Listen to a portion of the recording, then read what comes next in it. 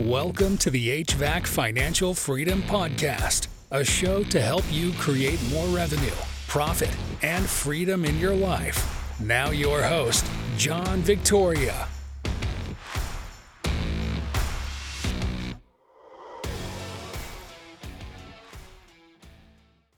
Hello and welcome to the HVAC Financial Freedom Podcast, a podcast focused on helping you grow your revenue, your profits, and your freedom in your life.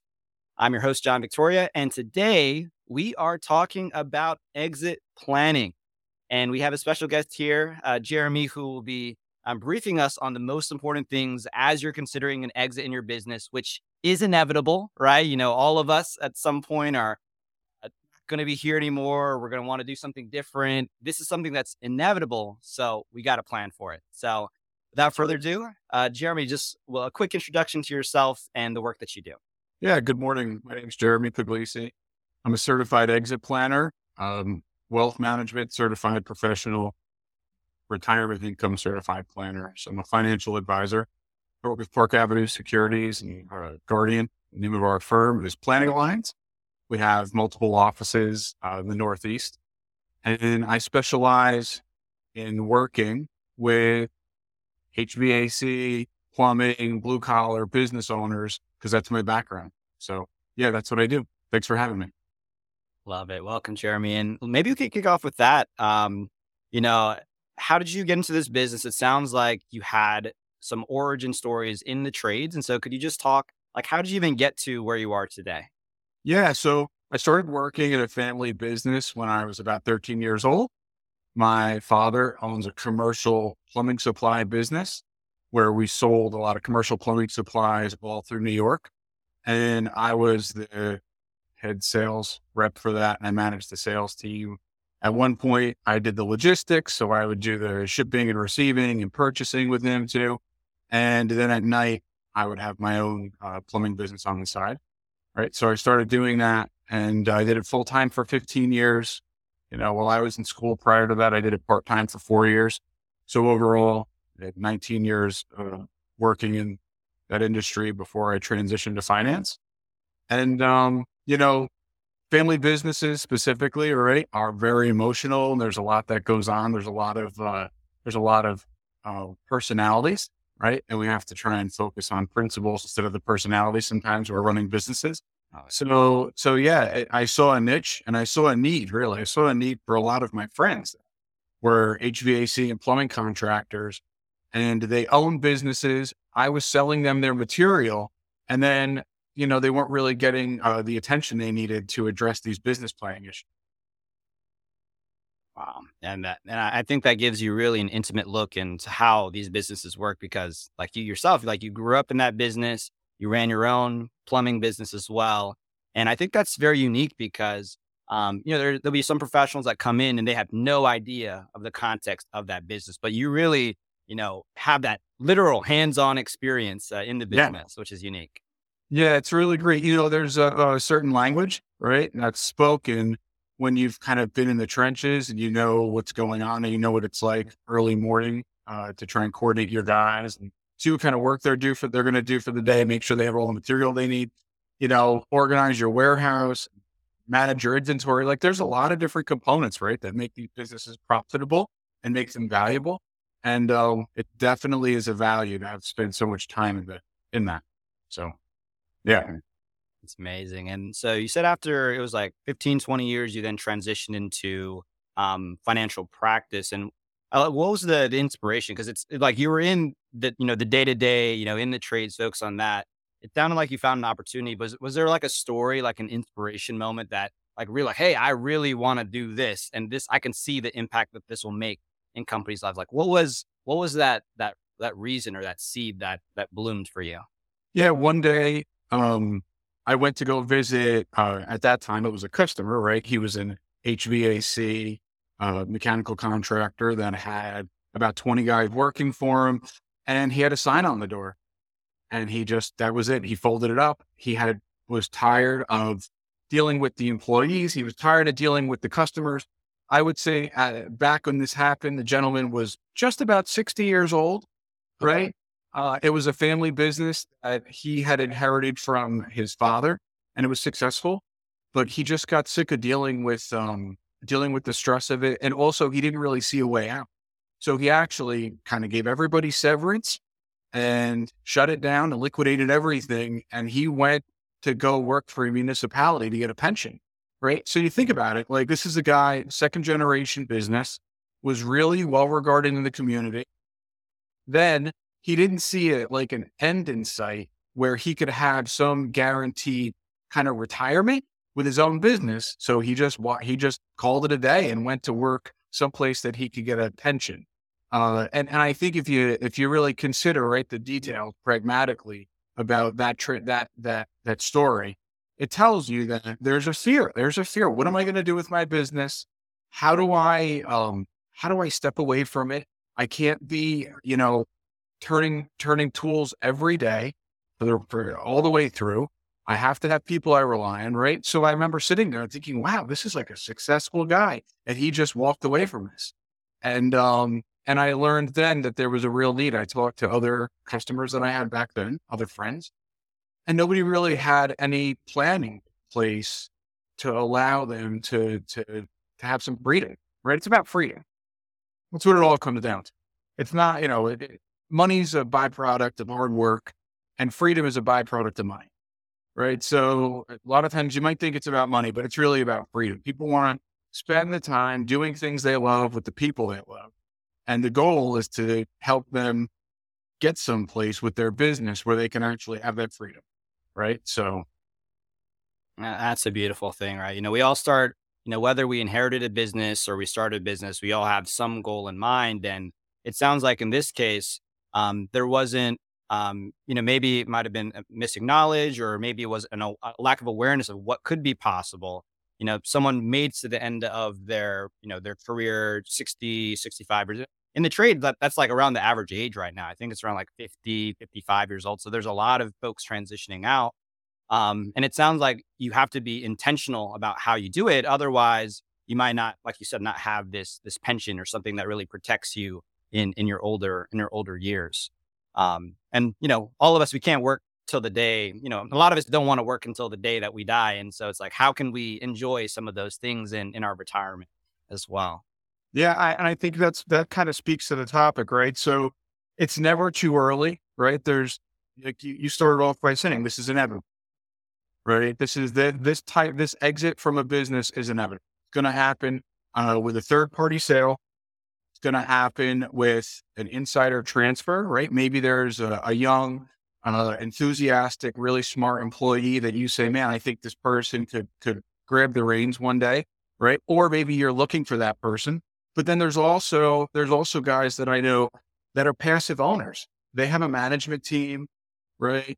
Their business, they're still going there and they're working, but they're not putting in nearly the hours they did, right? And they've built a management team, or they've built a few people they can really rely on to run the business. So there's like a passive ownership structure in place where they own the business, but they're not putting nearly the time or effort they did when they were younger, right? And then to build these types of structures and to really design this infrastructure, it takes time. Yes.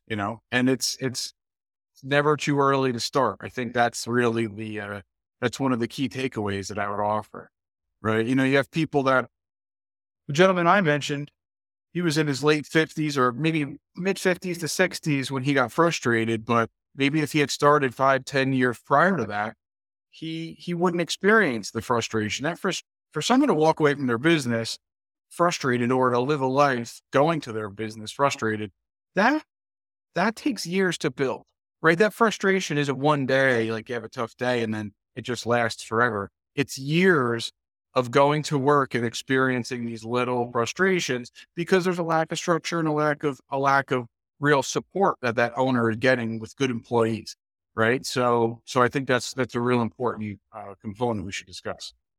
Off that. And why do you think that is? Like, why are so many people not thinking about, this end? Like this is like where everything's headed. Because I know a lot of folks when they first start their business, they're like, I just wanna, be my own boss. Right. I think that's the first thing people might think of. They might be very skilled. They might be a technician who's really good with their hands and knows what's to do.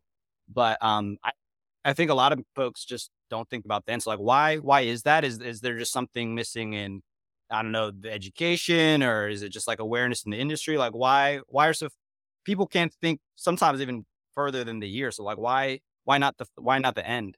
Yeah, there's a saying, right? You working in your business or you working on your business, right? There's a very common thought process. And a lot of times people are really busy in their business, which is great, right? I mean, the phone is ringing. We have work coming in. We have a backlog. We're looking to try and staff it to make sure that the material we need hypothetically in these jobs is going to be there so it doesn't delay projects, right? Because that's a concern, right? Supply chain. They're worrying about all of these day-to-day issues that could get in the way of them completing the job, because when they stop completing the job, care stops, and then they're worrying about payroll, right? So there's all these different things that come into play. When do they actually take the time to sit down and consider what the long goal is? Like, what's the long play here? Where am I really going to be when I can't do this work anymore? Or maybe I don't want to be here as long as I have been, 14 hours a day, 5-6 days a week, right? There's so many little day-to-day issues that need to be addressed. That very rarely, in my opinion, there are diamonds in the rough, but a lot of times, the average business owner, especially in HVAC, plumbing, electrician, they're very worried about that short-term day-to-day, hill they need to mount. And they're not, I would say another thing is a lot of people aren't asking for help. A lot of people don't. A good example, right? Get a coach. Find somebody that's got experience in business that knows how to handle these types of things, and set a couple hours a week aside and hire somebody that you can sit down and talk to, that you can talk these things out, and then come away with some actions that are executable, right? Some things that you do a little bit every week, try and get things done, whether it's designing a job description and putting ads out there to hire somebody, or finding financing to make sure that you have plenty of liquidity if there's, a shortfall of work. There's all these things that you can benefit from if you ask for help. I think a lot of times people don't ask for help either. Mm-hmm. And kind of like echoing what you said, it sounds like due to the people are just focused on the day-to-day urgent things. But, if anyone has read some Stephen Covey and, the urgent versus not important, important, not urgent, like business planning sounds like one of those things that they're not urgent, but it's like really important to do. But because it's not screaming at you to get it done today, like it just becomes deprioritized, because you got customers, you got financing you got to take care of, you got trucks that need to be repaired. You got these changes in the industry with legislation and all these things that are screaming at you now to solve. And it's just, it's the natural thing to do, right? It's to handle the thing that's in front of you. Yeah, I can tell you some of the most successful HVAC business owners that I know, right? And this goes across the trades. They're in peer groups, right? So there are groups where you might go to your local, or I should say not your local, but like your national or regional trades organization, right? XYZ, whatever it is for where you are, XYZ Contractors Association. And there are members that are sharing the same trade, right? They're essentially doing the same type of work you do, but they might do it in a different geographical location. And I can tell you my experience, the people that really exit and have this kind of mindset, this bigger, broader mindset of making their business blossom and really turning it into an organization, not just a lifestyle business. They're in these peer groups where, it requires time, right? They might take 4 days. I can tell you a lot of them, they'll meet 4 or 5 days a year, and they will go to a specific location where there's a group of business owners. There's somebody that might be the mediator, or like kind of like the MC that runs it with an agenda, and everybody will bring some information. There's items they bring, right? And everybody will then compare. There's a gentleman's agreement. Nobody really competes geographically in these situations, but they learn a lot. They'll learn what software is working, what type of HR structure do you have that's really providing support to certain departments, right? What are you doing for your sales to increase sales during certain types of year or advertising or marketing campaign? What are all the things that people are doing and that work and doing that don't work, right? Those can be just as valuable. So you don't waste time or resources trying things that don't work. And we can learn that a lot of times from our peers. I mean, I'm in a study group. I'm in a study group with other financial advisors that are in the USA, right? And they focus on working with business owners. That's what they do, right? And there's certain strategies and techniques that I learned from that study, right? And that those kinds of principles and tools, they transcend across industry. HVAC, plumbing, electrical contracting, right? Like being open to learning from really successful peers. That's a real good tool if you can manage to harness it. So. And then the beautiful thing as well because I'm also very similarly part of these different peer groups or study groups. I think another big value add they provide is that they open up what you believe is possible. So like for me, I don't come from a business background. I don't really know what's possible in business, but when you go to these groups where there's people who are 5, 10, 15, 20 years ahead of you, and they're like, oh, wow, they accomplished this. They're doing that. Like they're no longer working the day to day. It's like, wow, maybe I could do that too. So in addition to best practices, I think it expands people's minds. So what can actually be done, the Yeah, possibilities. you're right. And it's going to teach you how do you measure up, because there's a whole concept and thought process about, hey, I have this problem. How do I solve it? But then there's a whole nother side of the coin. How do I measure up? What are the key indicators that I can track as far as profitability, where I'm spending my money, right? As far as a percentage of overall revenue, what am I spending funds on? And how does that compare to my peers? And then what are the benefits that I'm getting from increasing my cash flow to certain line items? What's the payoff that I get? Right. So there's different indicators that you can line up these businesses financially, take their P&L, line them up side by side and compare and see where everybody's different. And then look at the results as far as profitability. You can't do that unless you have a good relationship with other business owners. Yeah. Right. Very rarely. I mean, you could, there are certain codes that are provided in accounting, right? Where you can go to your CPA if they're a good CPA and they can run reports. But even that is based on, it's based on people that participate in surveys and studies. So those kind of comparison studies that you would do don't allow you to speak to the people to ask questions, where when you have maybe a mentor, a peer group, something like that, you can have real conversations about why did somebody, increase their spending for marketing at a certain quarter. And then what was the outcome they had directly, what's the way they price out certain jobs and how did they have such an increase in a certain specific line item, right? Oh, you're changing your pricing model with this one type of job because it makes you gain more work, right? You win more proposals when you go against your competition. There's a lot of little nuances like that you can't get unless you're doing like trial and error takes forever, right? So it's not the best way to kind of go about this.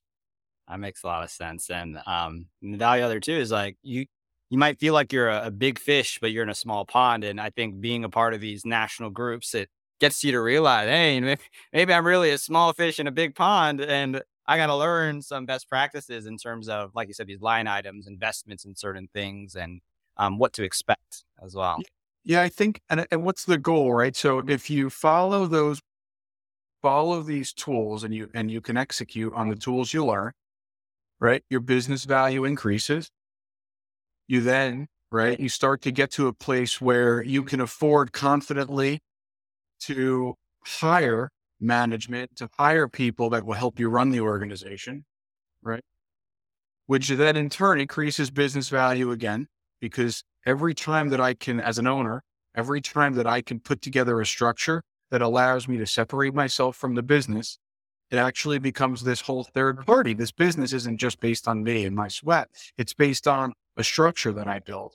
And when you start at the beginning of getting in communication and working with people that are your peers, increasing your business value slowly because you become more successful, then building a management team, right?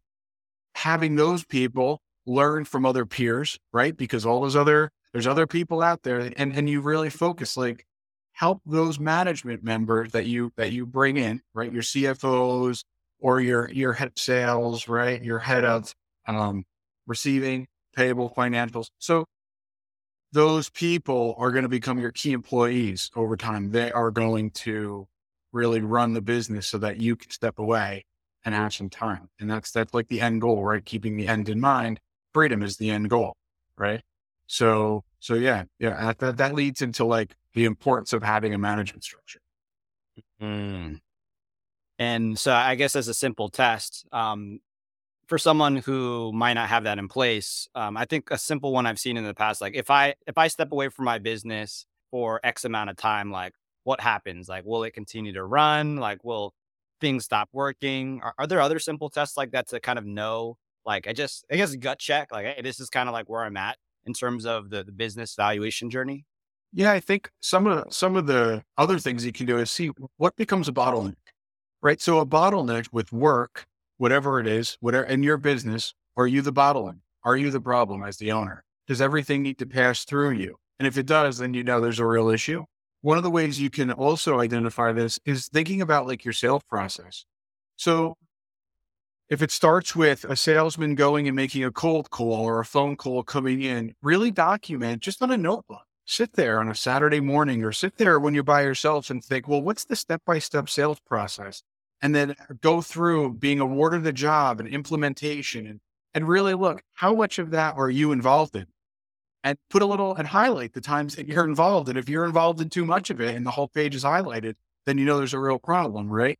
It's also going to tell you, right? Think about it now. Now I'm going through this process and I'm identifying what my sales process looks like, and then how that translates into like workflow, right? And installs or service or whatever the category is. I've identified that I am too heavily involved in the process, right? Now that creates concentration risk with my company, right? My company now experiences a concentrated and heightened risk because it relies on me as the owner too much. And now what's a byproduct of that? Well, since I've identified where the pain points are, I'm really slowly building a job description for the person I need to hire. Right now, because you think, well, if I hire somebody, what are they going to do? I'm going to pay them, but what are they going to do? Right. And then you can really you go through this process and you can identify, well, these are the places that I need help. These are the things that I hate doing, maybe. Right. As a business owner, maybe these are the top 10 things that I have to do that I hate doing. Well, that sounds like a great job description for somebody else, like, because that's going to keep me happy coming to work. Right. If I know that there's these activities I don't enjoy, and if I can pay somebody else to do them and still make a profit and enjoy my life and enjoy my work, then I don't experience that frustration that some people have right before they lock up the door. Right. It all kind of goes back to what we started talking about, having a plan and how does it come to fruition? So. That's beautiful. So it's, and kind of what you just touched on, it relates to your personal motivation over time. Exiting your business, it's not going to happen in a single day, right? It's something you plan for far into the future. And part of that is your personal motivation as the business owner running the business.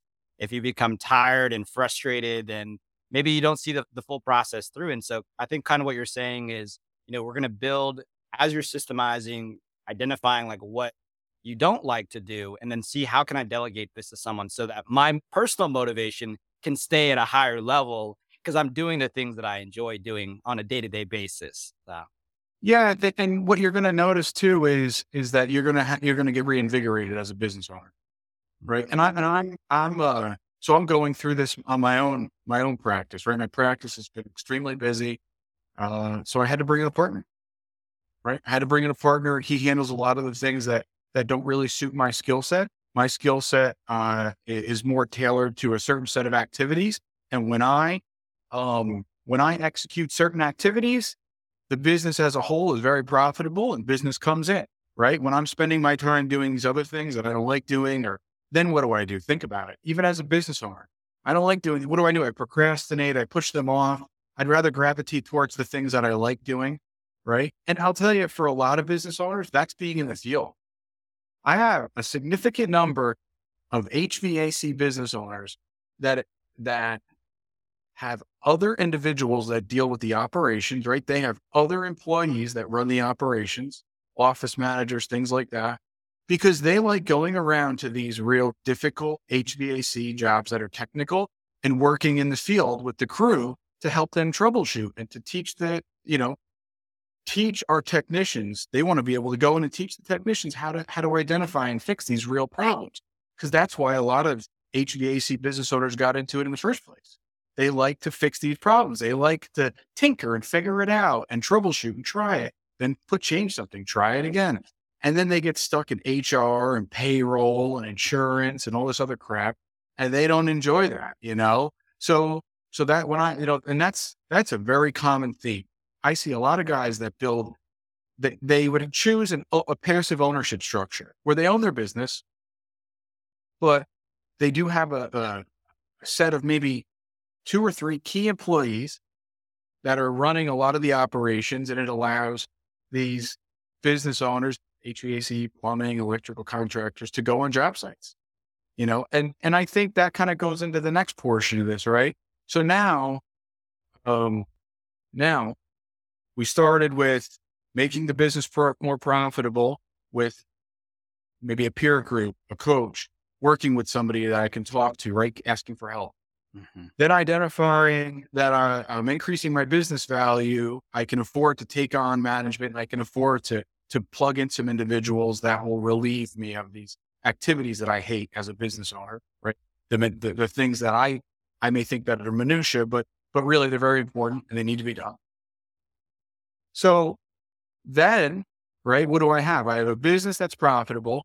I have a business that I could step away from a little bit, but now my risk has been transferred onto these key employees. If I lose one of these key employees, right, this risk still lies with them, because if something happens to them, death, disability, departure, right, from the organization, if I'm not taking care of them, and there's different planning techniques that we would put in place.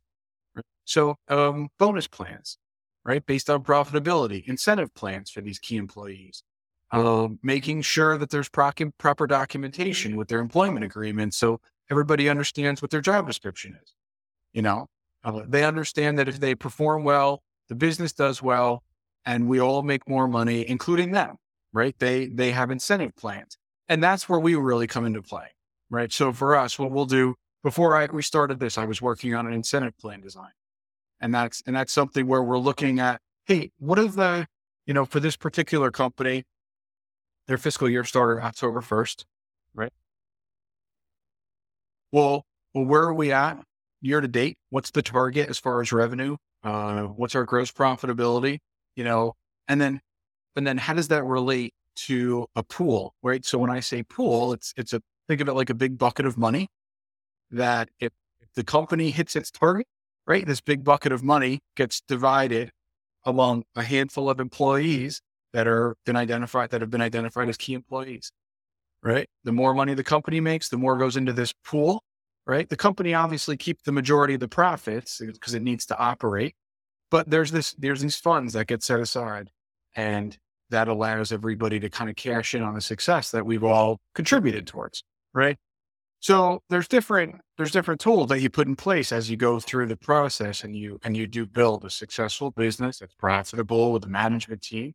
And now I can sleep at night as a business owner thinking, oh, well, I have this management team. I've done the right planning. Something happens to them, death, disability, or, dissatisfied, right? I've taken care to make sure that they're hopefully not dissatisfied. And we'll definitely cover all those risks when we work with a business owner. So it's something that's a key component where we're going to come in and help. Another question that I get a lot, and I think every business owner thinks about, is that for that exit, like how, and for the trades, like how does that formula look like, right? There's some multiple on something. So like how are people figuring out, like at least an expectation, like, oh, if my goal is to retire with this amount one day, how do I need to set up my business so I can get there? Is there like some rough benchmarks that someone can use? Like, hey, this is kind of what I need to get to if I want to leave the business with 5 million or 10 million or something like that. Yeah. So it's going to depend on a few different factors, right? It's going to depend on the type of work they do, whether it's residential or commercial. It's also going to depend on concentration risk of customer, right? Do you have anyone, like if 90% of your business is from the federal government, and then the federal government changes a regulation that says that they can't do business with your type of entity, you have a lot of concentration risk, right? Or if you say, well, I do most of my business with Amazon, or I do most of my business with these big conglomerates, you'd be surprised really quick that can dry up because maybe there's a change internally in the way their development is as far as an organization, and that trickles down to you as a trade. So, there's not a real, I would say, easy formula that you can just back your way into and like do it on the back of a napkin. It's a little bit more complex. It also depends geographically where you are, right? What's the competition where you are? Do you have a captive audience because, you're in the middle of the desert and literally, right? Like you're in a place where there may not be a ton of competition for you. Well, then you're going to, your business is more valuable, right? Because you kind of have your client base relies on you heavily because the next closest guy is far away. But if you're someplace that's congested and there's a lot of competition, well, maybe you really have to work a lot harder for market share, and it might be a little different how a third party looks at the value of your business. I will say one true measure though, that's for all of this, because some of the topics I've mentioned, like they apply to some people, but not all. But one thing that does apply to every business owner is that, we got to start by looking at where your personal financial planning is, right? Right? Like, how do you live in your house with your family day to day? And are you overspending? Are you somebody that's conservative? How much like liquidity and savings are you keeping personally and in the business? Those are the numbers that we would like to look at, right? We'll look at what's somebody's cost of living, and then we'll use a specific multiple based on their characteristics and their demographic. And we'll say, okay, this is like a savings number for you in your household private, right? Mm-hmm. So that insulates them from maybe an emergency.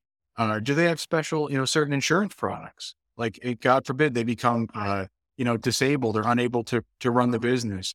Is there going to be disability insurance? Are there going to be, other products out there that'll kind of absorb the risk, right?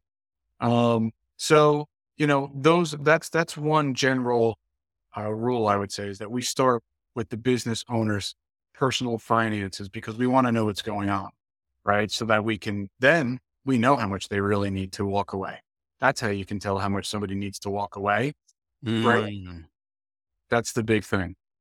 That makes a lot of sense, right? If someone's money psychology says, for every dollar I earn, I spend $1, or if every dollar I earn, I spend $2, you're never retiring. No matter how much your business is worth, you just overspend or spend it equal, you'll just run out of money. And so that's a really good component. You have to put in context the personal finance plan within also the business exit plan too. Yeah, because a lot of times you're going to have a gap, right? You're going to have a value, it's called. So let's say like you, I identify what your cost of living is. I can add inflation. I can add in specific life events like, oh, we want to have another child, or we have a young child that's got to go to college. Any of these specific criteria that we learned from doing our fact finding, right? Then we can look at your business and see what the value is. We can go to market and get a hypothetical, right? Like we don't do M&A work. I don't do specifically mergers and acquisitions work. I think it's important everybody knows that.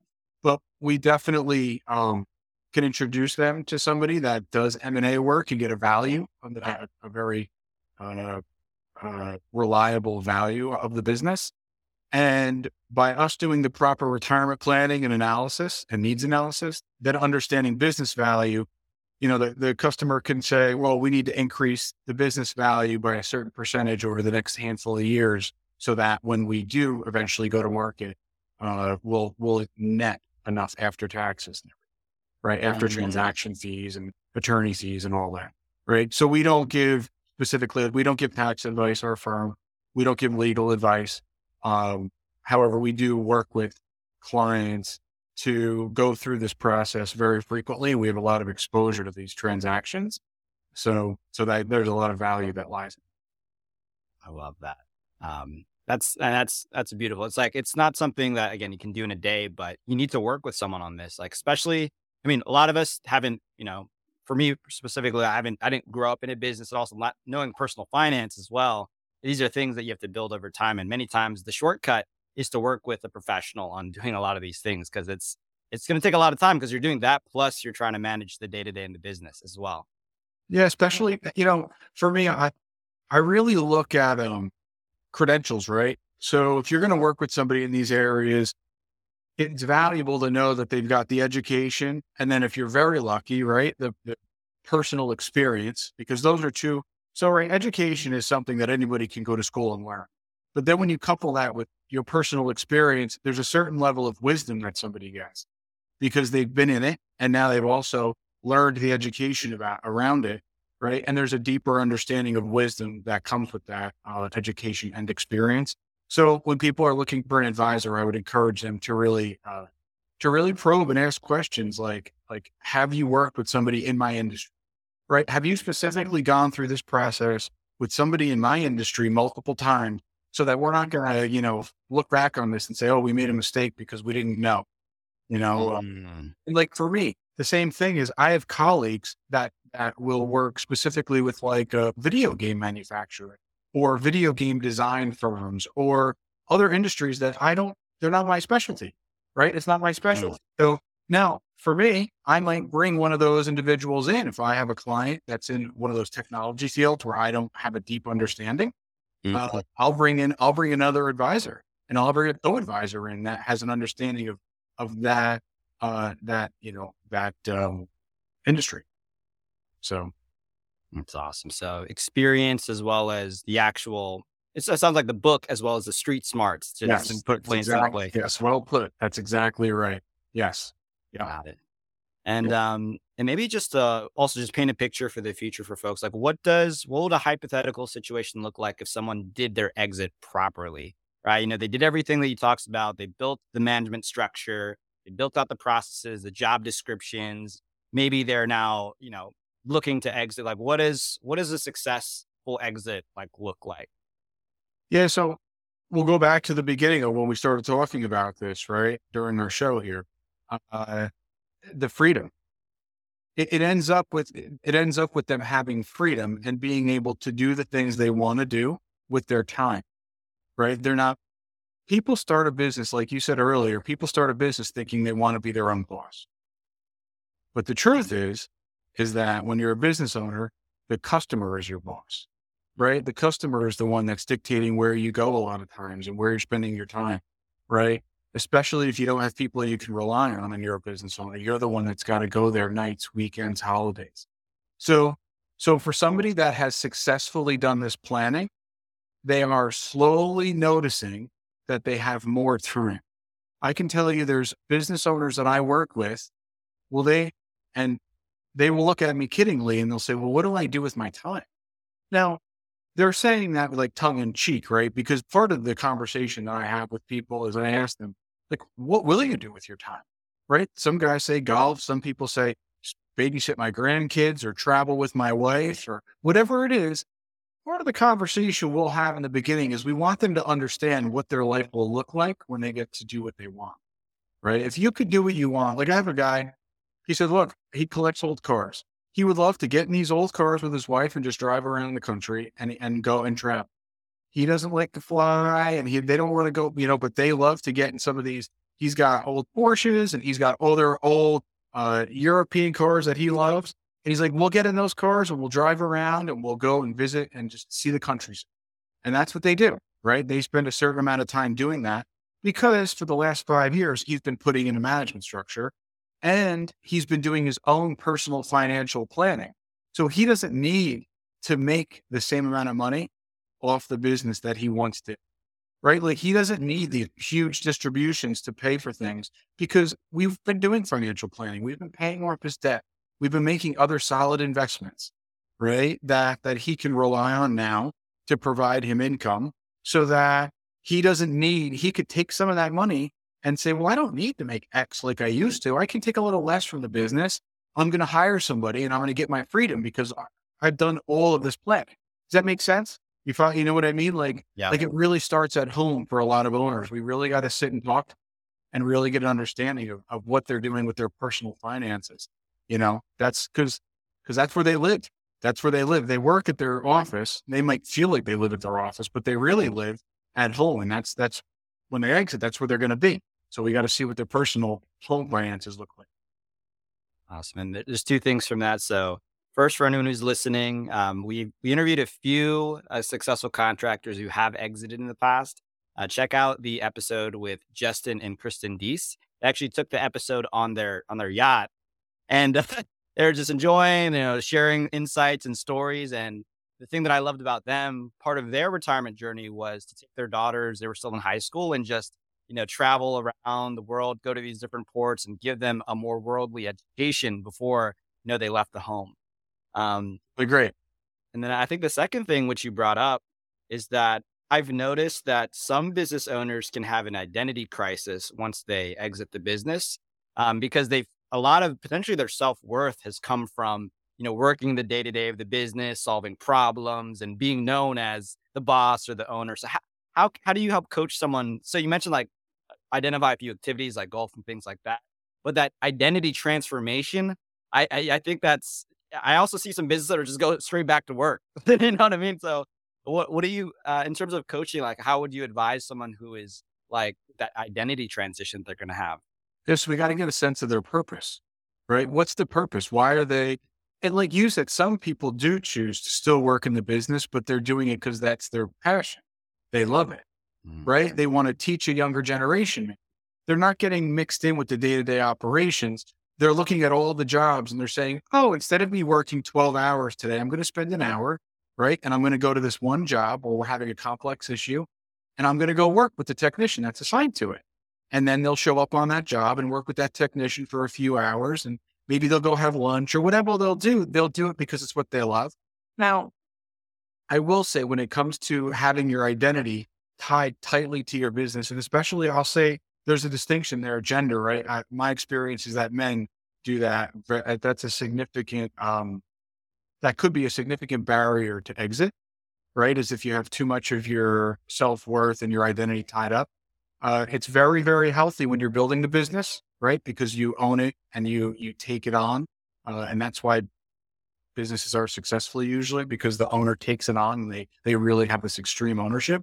But then you have to transfer that to something else, and for a lot of people, I can tell you, we have business owners that will do a lot of community development, right? So they're finding things that they might think are wrong with the world and they want to fix it. And that could be like in their local communities, they see that there's an underserved population or, maybe there's a healthcare concern in a certain demographic that, hits close to home for them and they want to go and they want to spend their time making a difference by volunteering on boards or anything like that in their local community. We'll really encourage that. And I'll tell you the trick for me, I noticed that in the beginning, when we start to transition an owner out of the business slowly, we will couch those conversations about branding. We'll say, look, it's very good for you for the brand of the business to go out and be a member of the community and volunteer. And even then you're like tricking them because their identity is tied in this business. And they say, oh, well, I'm still helping the business because it's true. But really they're slowly falling in love with helping the community. And it gives them a whole nother sense of being. And it allows them to exit in a real graceful way and still mean it and still have meaning. Right. So I can tell you that's something that we do very frequently. Is what we talk about community service, giving back to the public, right? Especially if these people are successful, because they feel that there's a sense of gratitude they have for being able to be financially self-sufficient and independent. That they're like, oh, I should pass it on, right? It's a general want to give back that most of the really successful business owners have. I love that. Yeah. And I definitely resonate with that as well. It's like for many folks who might have made it, like they might be the first in their family to have done that. And they just want to create those opportunities for those behind them to be that helping hand to bring them up, whether, like you said, it's in the field or whether that's just in the community with mentorship or youth development. There's so many things someone can do. And I guess it'll just be self-discovery, like understanding like what is that for you? Like what's your purpose? Like why are you here? Right. And try it out. Try different things. They can try it, right? They're still in the business. They're still working. They can try being a member of different committees, different boards, their church, different outreach groups. Give it a whirl. See what they like. And then they'll find it eventually. They'll find the thing that really touches them. So love that. And so I guess with that, any last takeaways you want to share with the audience? It could be just personal advice. It could be with exit planning.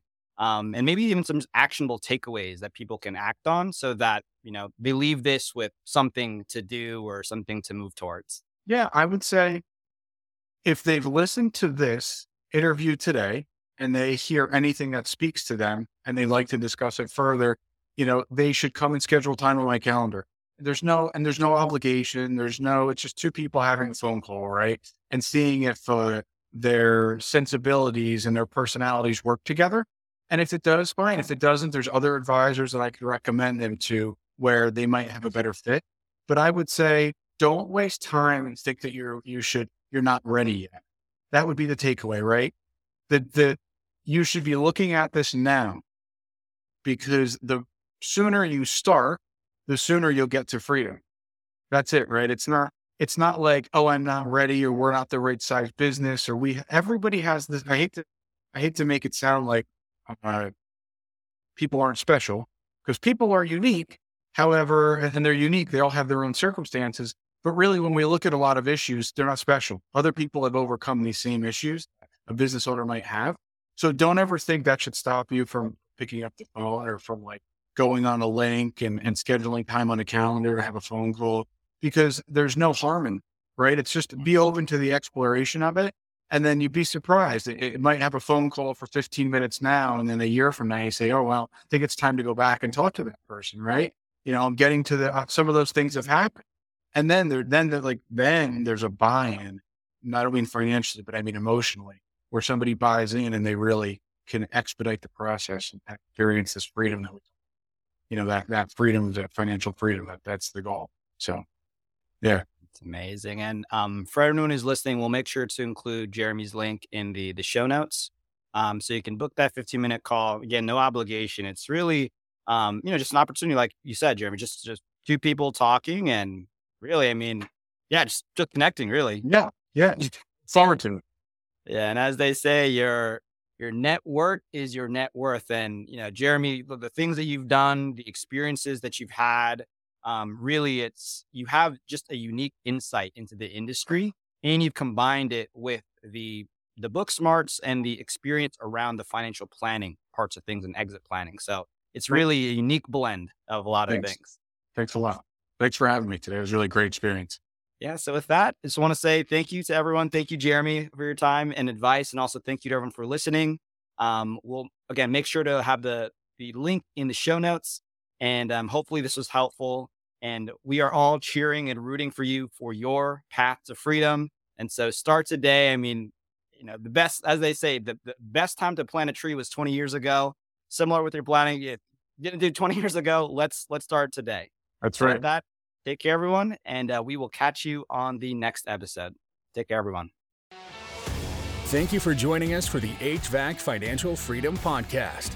Follow us on StreamYard, Apple Podcast, Spotify, Amazon Music, and check out our main website, www.hvacfinancialfreedom.com, to find out how you can also achieve financial freedom.